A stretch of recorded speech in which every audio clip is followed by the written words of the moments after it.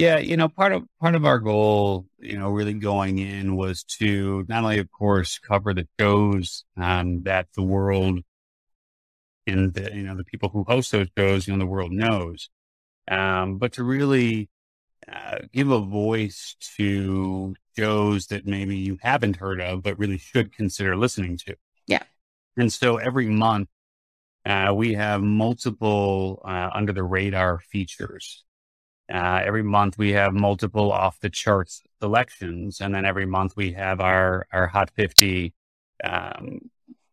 Basically, it's like, if you think about like, Billboard and, sort of the top 40 shows or whatever, it's it's the podcast magazine Hot 50, which are shows that aren't, the list 1 through 50 isn't based on, downloads, isn't based on subscribes, isn't based on influencer count. Like, it's not based on anything other than fan voting.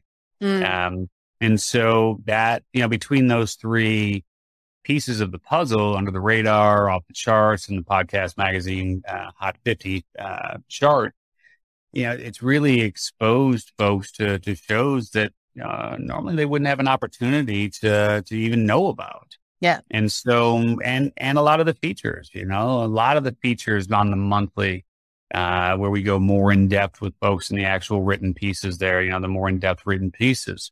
So many of those shows, I just didn't even know existed. I mean, shows about autism, shows about baking, like you name it, we covered it. And it's so incredible to me to see that there are so many amazing shows out there, and for us to be able to shed some light on those shows. And even like you said, I mean, some of the bigger influencers, a lot of people don't even realize they have podcasts. Yeah.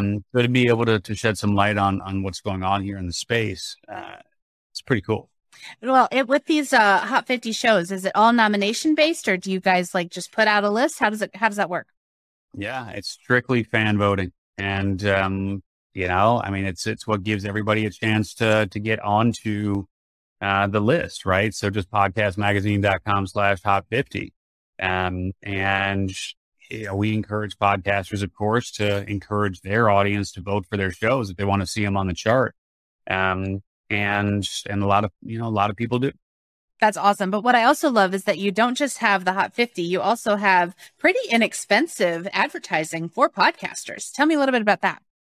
Yeah, we, between, our social, on our web, and our digital edition of the magazine, the print edition of the magazine, we're reaching well over 50,000 folks every single month. And yeah, I mean, there are ways to get advertising and exposure in the magazine for as little as $250. And even nowadays, we've tried to keep it pretty accessible for folks who want, really nice visibility in the magazine.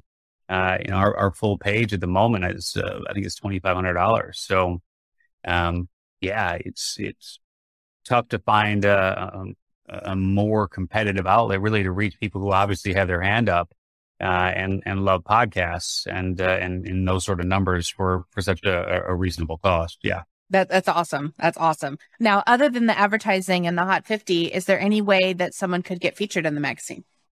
Sure. Yeah. I mean, we're always looking for awesome shows and people to profile. So the best way to make that happen is just simply reach out for the appropriate category director.